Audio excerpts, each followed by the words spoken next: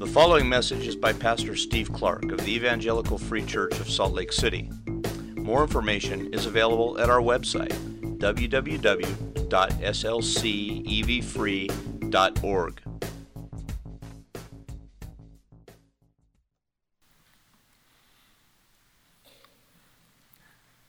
Father, we give you thanks that we can sing and celebrate what you have done. You have sent Christ and he has been born. He is here.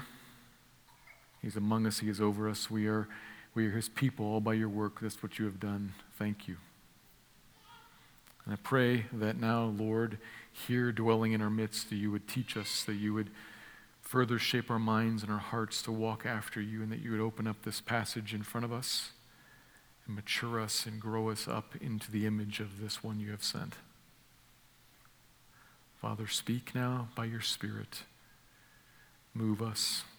Do us this good and be honored here in our midst. Thank you, Lord. Amen.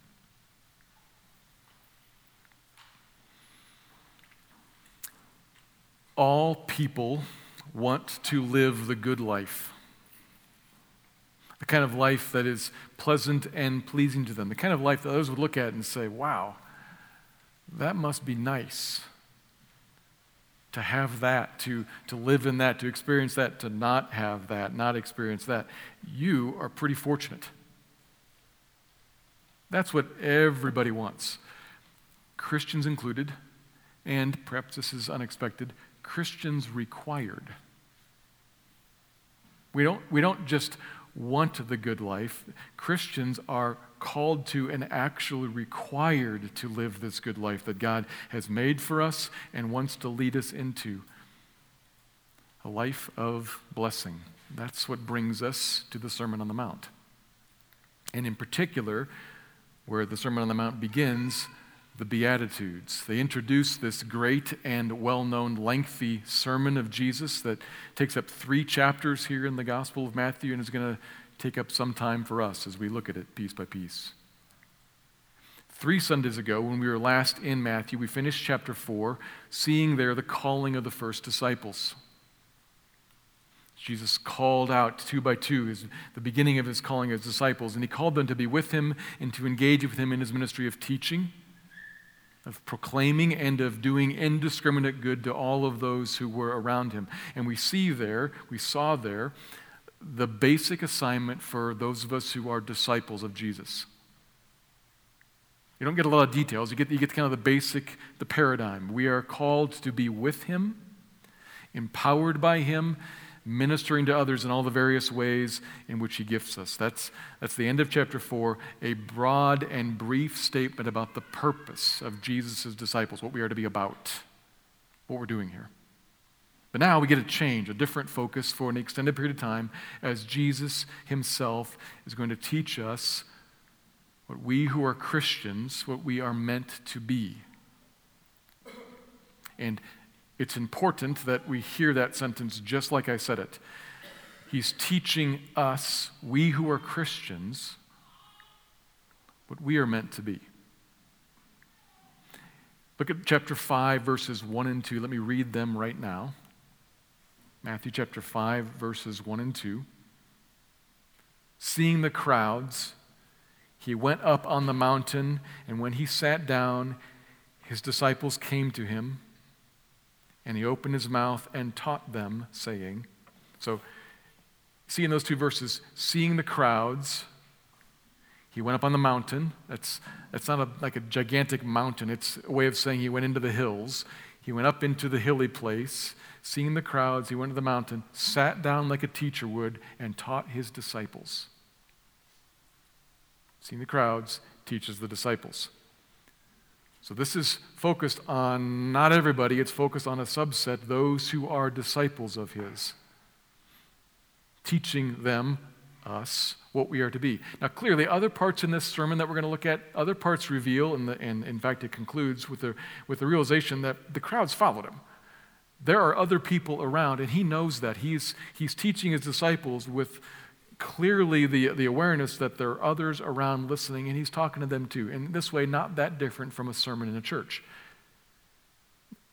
We have a sermon here in a church gathering where this is directed at the people of God, but any preacher is obviously aware that there are others always around who aren't Christians or who aren't sure where they are. Yeah, if you're here, you're welcome. That's great. We are excited by that, but the focus is this is a teaching time for the people of God. Jesus' main focus is the disciples. He's teaching them. And those of us today who would use the term Christians, it's not quite fitting at this point in history to use Christian, but the disciples, the Christians, that's the target audience of Jesus. Beginning with the Beatitudes, this description of our character, which, like any description of character, includes with it some implicit command. You hear it in there somewhere. It's not the focus, but it's in there. Like if I were to say, husbands are faithful to their wives. If you're a husband, you hear their, okay, that's what I am, and I'm supposed to be that, and I maybe need to correct a few things or refocus some effort on faithfulness. You hear in there an implied command, but it's a statement about character. It is not a recipe as to how to become a husband. Critical point. You hear that, husbands are faithful to their wives, and that's not how you become a husband. Find a woman and be faithful to her. There's more to it, involving a marriage license and at least a county clerk. There's a larger process about how one becomes a husband, but that's a necessary component to marriage, and it's actually a necessary precursor. You must find a woman and choose to be faithful to her before the license comes along. So you hear character description and you're hearing not, this is how I become that. But this is what it means to be that. And it's a necessary precursor to that. People have misunderstood the Sermon on the Mount in countless ways on this very point. This is not, and I'll probably say this 100 times in the following weeks. This is not, here's a path, and if I do this and do this and do this, I become a Christian. No. That is something else. It involves faith in Christ crucified. Don't misunderstand that. Very important. This is instruction directed at the people of God, telling us what we are to be like. A necessary component to our character, and something that is necessary to be in there if you want to become a Christian, but it's not how you become a Christian. Let's be clear about that. But having understood that, where it begins with the Beatitudes, let me read verse 3, the important critical opening of the sermon. This is Matthew chapter 5, verse 3. Jesus' opening statement. Blessed are the poor in spirit, for theirs is the kingdom of heaven. Blessed are the poor in spirit, for theirs is the kingdom of heaven. We're going to split that in half, 2 points about the two halves of that first beatitude. Blessed are the poor in spirit. That word blessed occurs here repeatedly, obviously, on, and it's from that word that we get the idea of beatitude, a statement about blessing. So, since we're going to see it so often, it's important that we understand it clearly, that we kind of lay some of the groundwork here at the beginning. It's a very religious-sounding word, blessed. What does it mean? Well, maybe you've heard, and perhaps your translation even says, happy.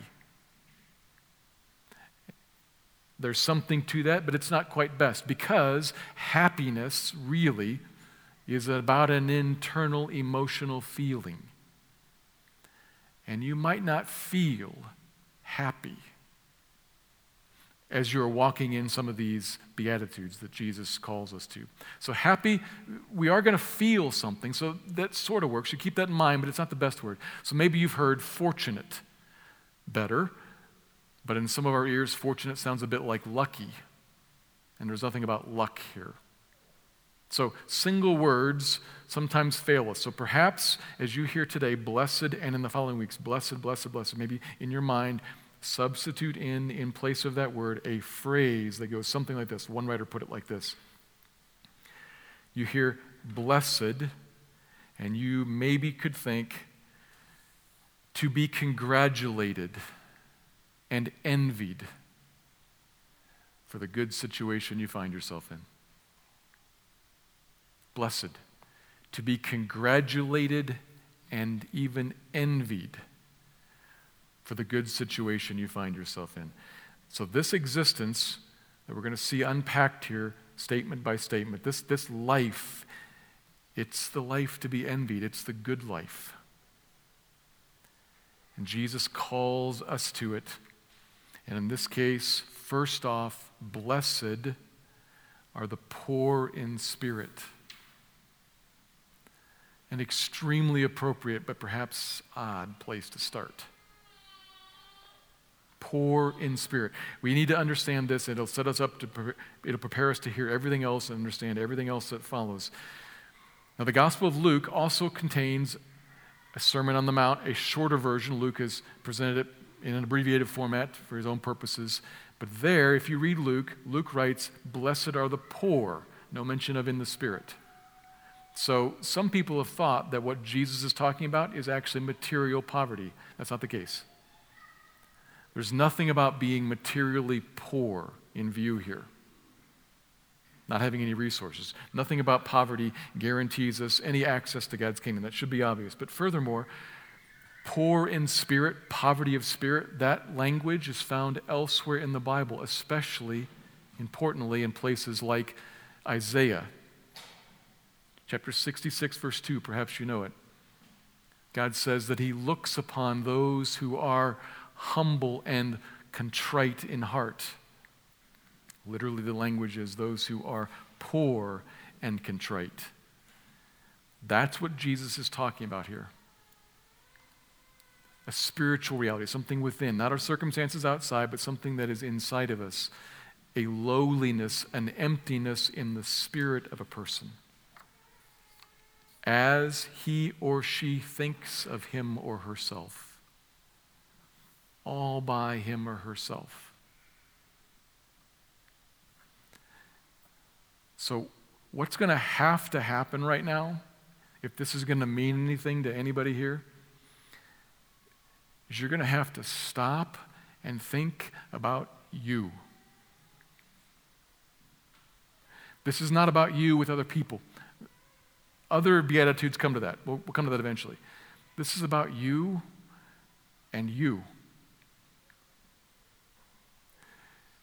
And you before God, because you are never by yourself. You are always before God. So you, how do you see yourself? How do you think of yourself? How do you carry yourself? In your own head and in your own heart. Poor in spirit is what Jesus says is proper. An attitude of yieldedness, of humble lowliness, of emptiness before God. Conscious of that and actually feeling it. Aware of and actually believing that none of your abilities, none of your wisdom, none of your strength, none of your educational background, not your racial or your cultural heritage, not your gender, not your economic status, not anything that you've done anywhere in life, not nothing is anything. Now, as I say this, and I'm gonna drill into this, hear this. Do not misunderstand. I am not trying to, God is not trying to do some gigantic into the center of your chest. So there. No. Not that at all. Please hear that. Not that at all. You have to think about yourself here, and don't hear that, think about this in a, yeah.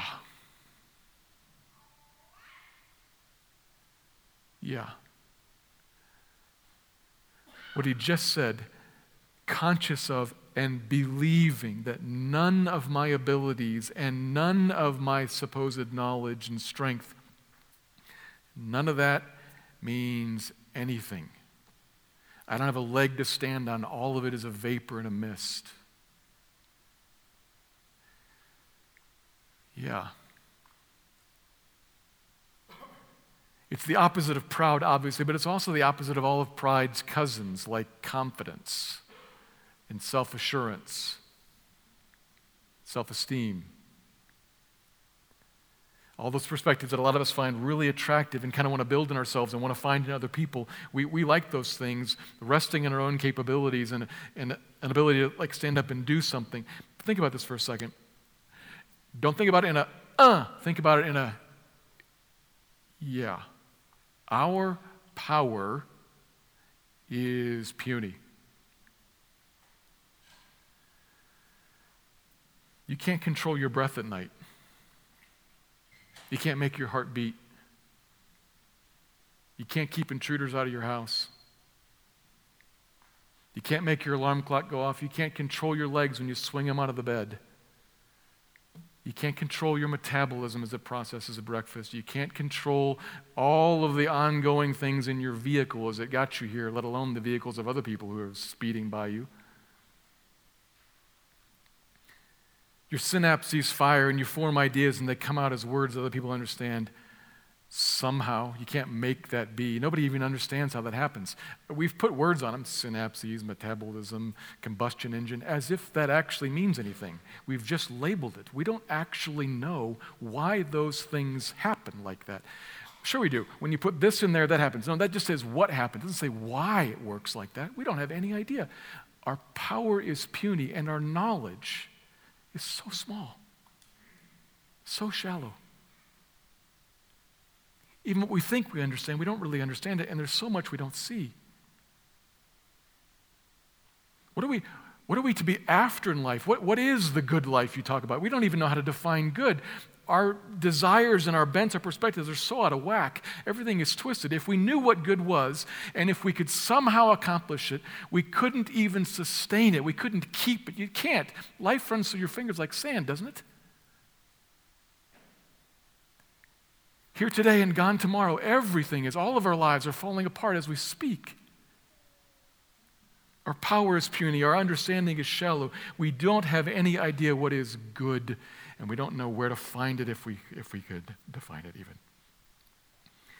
In relation to the people, me to you, you to me, perhaps one has better reason to be confident than another. But we're not talking about other people, we're talking just about you and you before God. Not in a sense, but in a, yep, that's true.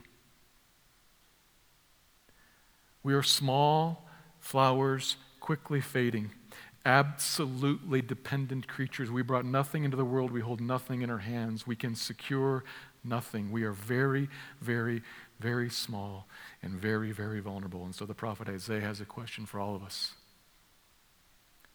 Who has measured the waters in the hollow of his hand?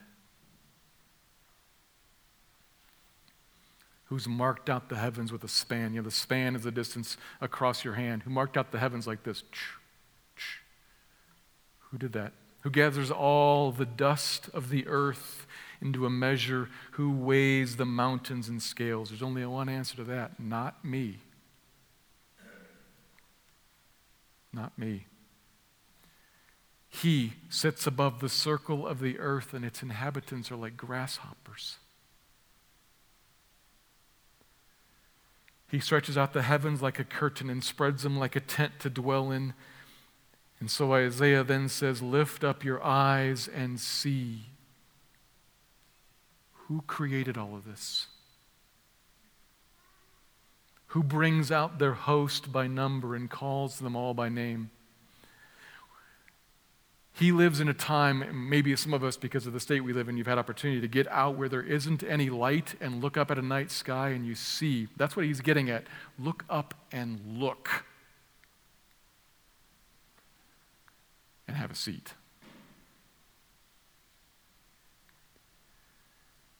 This week I read something written by a man named Andrew Fuller, and to paraphrase what he was writing about, he said, all of human life exists in this crust of the earth between the height of Everest and the bottom of the Marianas Trench.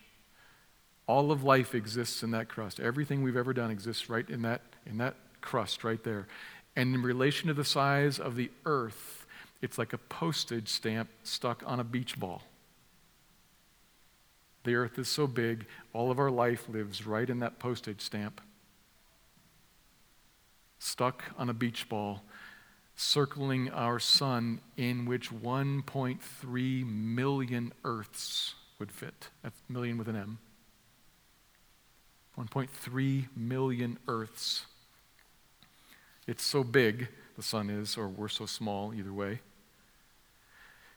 And there are several hundred billion, with a B, stars in this Milky Way galaxy, like our sun, and that many planets also, like our Earth.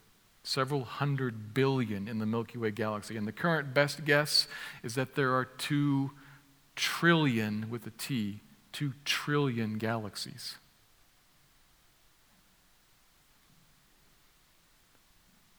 Look at that. Who made all that?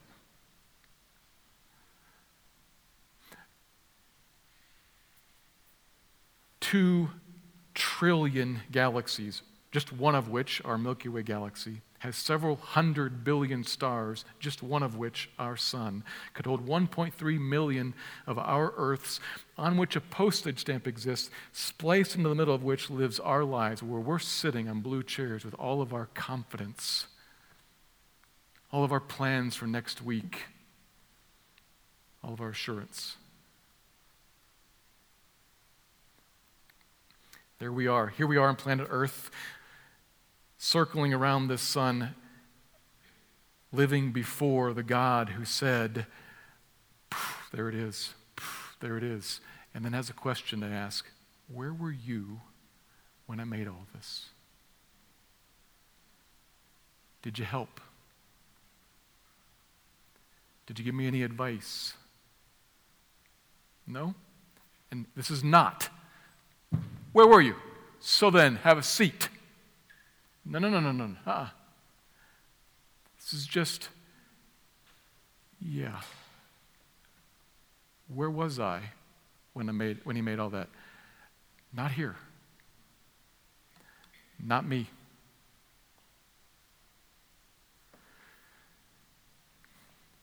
Where were you? That's what I thought. So I have a command to you then. You shall have no other gods before me. None. I'm the one. I'm the one and the only. And I call you after me. You brought nothing to the table. You hold nothing in your hands. I'm the one, and I call you after me.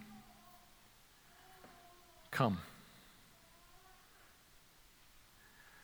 Now, a Christian hears that and says, that's right. Maybe some other people, maybe even some of us here, maybe you hear that and you hear a little bit of, though I've tried to undermine this, hear a little bit of the point in that, or it sounds at least maybe some way defeatist, like, man, this is so depressing. It shouldn't be. It shouldn't be. But before we get to why it shouldn't be, let me just reiterate, this is the case. Do you think that about you? That you are a small, frail, nothing in your hands creature living spliced in the middle of a stamp on a beach ball, in a sun, in a galaxy, in a universe, before the God who made all of that. That's humbling. That'll make you low, poor in spirit. Because nothing that you bring to this actually matters. Oh, wait a minute. That's like really, did he just say that? I thought that the whole of the Bible is calling us to do things and that God values us. And yes. Yeah, let me come to that in 1 second. But do you realize drop in the bucket is a way big overstatement? You ever tried to walk up to the mountain and say, I'm going to get rid of this mountain, I'm going to take this rock and I'm going to carry it home? The mountain looks the same.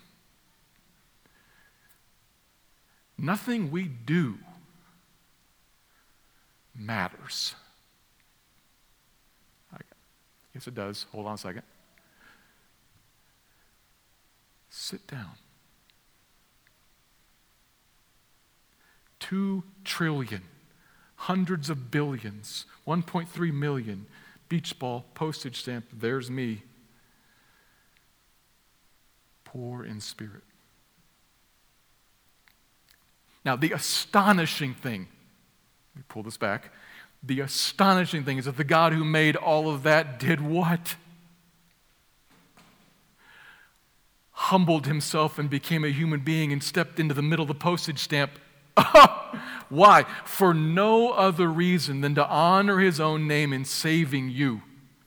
That is astonishing. And that reverses all of this, and it's probably what was in the back of your mind. I thought I was valuable. Oh, you are precious. You are. But that's another sermon. This one is about poor in spirit that says, I'm going to have a seat because I have nothing to contribute. And you don't. Now, the reason that is not depressing, that this is not gutting and dehumanizing, is because this is in the context, the first word, blessed. Something about this, Jesus is teaching us, something about this is actually going to bring to you the good life for which others will congratulate you and envy you. What is that? Well, that's the second point. We're coming to that. But you realize if you get this first point, if you get poor in spirit and you see this and you see yourself before that one, something in a person gives up the folly of leaning on my own understanding, trusting in my own ways and all the horses and chariots I can gather in the middle of the postage stamp. Something in us says, that's ridiculous, gives up and says, I need something more from somewhere else outside of me. It is not within my own ability. Help. And that puts you in the spot. When you cry help, it puts you in the spot of saying, oh, and there's help to be found as this one steps in to provide it. Blessed are the poor in spirit, because, second point, theirs is the kingdom of heaven. That's the second half of the Beatitude. Blessed are the poor in spirit, because the poor in spirit come to the spot of realizing I have nothing. And they say, help, and God delivers to them the kingdom now and the kingdom for forever. The poor in spirit have the kingdom of heaven now and for forever. Remember how we've often discussed the kingdom of heaven, and the kingdom of heaven is not a geographic location on a map that you can find. It is rather the place where Christ reigns, the kingdom. And he says the kingdom of heaven, the kingdom is theirs. If you look ahead, just glance ahead at 4, 5, 6, you'll see shall, the word shall be. something about the future, but this one is about the present. There's something that is right now. Other Beatitudes are about what becomes, what develops, but this is now ours, yours. And remember, we're talking to Christians here. I'm talking to you. This is your reality. Even right now, the kingdom is here, and it is here to you, poor in spirit, not to those who are smart and rich and powerful and capable, but to those who realize, I have nothing, I need you, Lord, help. Humble like that before God, the rule of Christ is yours. You're a Christian, and you're a Christian because God has worked this into you. This is part and parcel of what it means. As I go through all of that earlier, and I'm talking about all the stars in our place before him, every Christian here, you understand, you feel that, yeah, that's true. Because God has worked that into you. God has opened your eyes and shown you some of the reality of who you are and who he is. That's true of us now. And it's actually the necessary precursor to becoming a Christian. God opens our eyes and shows us our need for him. It is not how we become a Christian. That involves Christ crucified, and individuals trusting him. But this is who you are. This is reality for you now. You live in the kingdom under the reign of Christ. His governing is over you, his correcting of you, his protecting of you, his providing for you. All of that is yours now, Christian. So you could ask, well, then what's the point of this statement? If this is me, and he's just telling me what's true of me and what the blessings are for me, then why is this even here?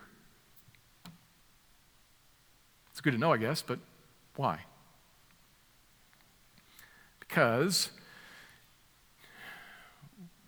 we're prone to wander. Anybody who's a parent or seen children has seen a 5-year-old who is otherwise dependent on his or her parents, but in some moment has some gigantic knot in the shoelace and says, I do it. Right? We've all seen this. No, I do it. And you know full well, you can't. There's no hope for this person untying that knot. But he's going to try. We can be like that. We are dependent on this God, and you know it. God's worked something in your heart. There's no anger, there's no frustration, there's no God trying to put you in your place. He's reminding you this is your place, and you know it. But we are prone to wander. We are prone to say, I do it, and to take things into our own hands and walk away from the blessing. Where is it in your life? Okay. How much grumbling do you find in your life? Complaining about the circumstances around you. Where does that come from? Where does that come from? Think about you. I grumble. I think you do too. I grumble because at the bottom, I think I deserve better. I shouldn't have this thing. I should have that thing. But I don't. Urgh.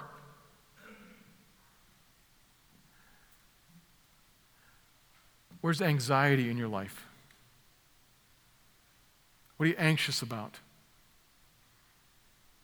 Why are you anxious? Think about you. Think about me. I'm anxious because I see the possibility of a terrible future, and I'm not sure I can control it and stop that from coming. But my anxiety says I'm trying and I'm worried about it.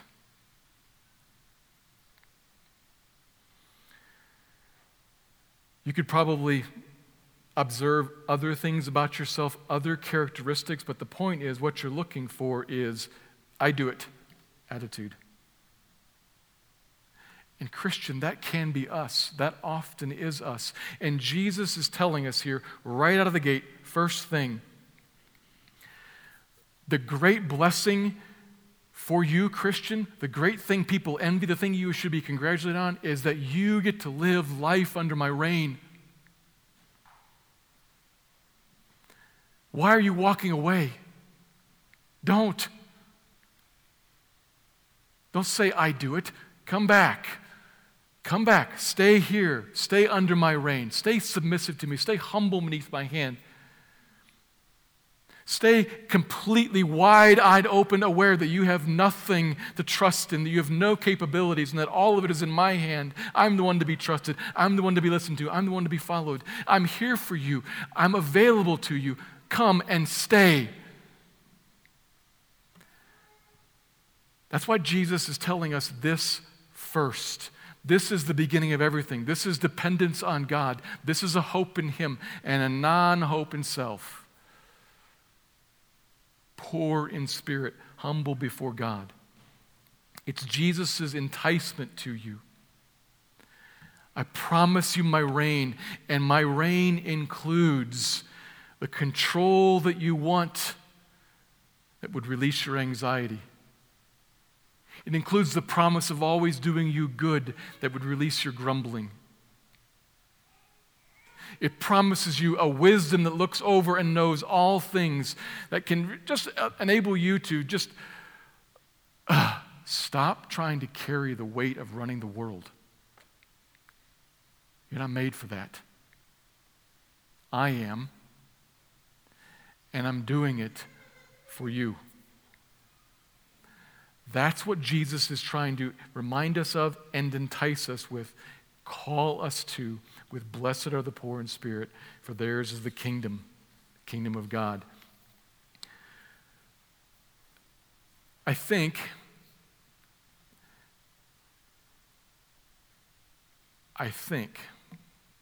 that most of us here know what it's like to live under the beautiful reign, to live released.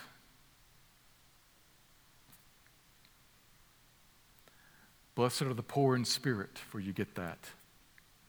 How do I become increasingly, how do I remain poor in spirit? Well, Isaiah said, look at the stars. Behold them. Who made all of that? What is man that you are mindful of him? Who am I that you even care about me? But he does. He has. This is the grounding of the Christian life. Calming and, in fact, delighting to us.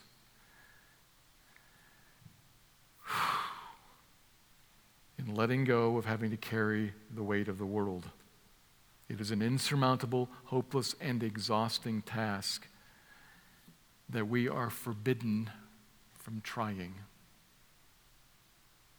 He requires you to live the good life. Requires you to live the good life. Requires you to live under His reign, surrendered to Him, humble and well aware that apart from Him you can do nothing. Congratulations. That's yours.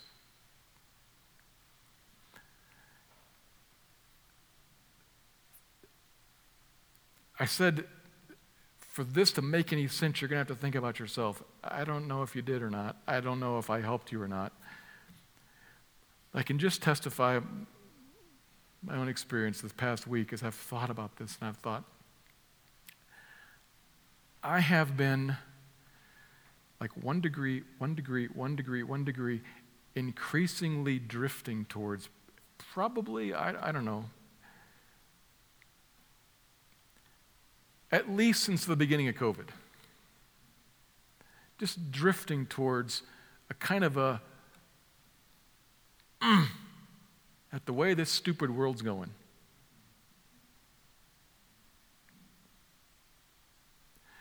And this says, have a seat, son. Not have a seat, son. But would you trust the way this stupid world's going to me and just have a seat? I made 2 trillion galaxies. I got this little stamp under control. I've got your life in the palm of my hand. I got it under control. Stop saying, I do it, and let me. That's the good life. I can set down the grumbling. I can set down the anxiety and whatever else is troubling. I can set it down and say, you can set it down and say, here, Lord, not my will, but yours be done. I'm going to have a seat and let you be the king. That's already the case for you, Christian. You're a Christian. You can't be otherwise. There's nobody who's a Christian who's not like that. But we can wander, so come back and stay there, seated, letting him be king. Blessed are the poor in spirit.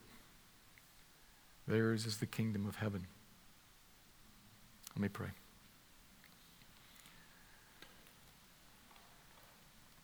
Father, help. We are small. We are so small. Help. Probably 100 different ways that each of us need help here. Will you correct? Will you rebuke? Will you encourage? Will you strengthen? Will you just help? Help us who are your people to live under your hand, happily so, surrendered,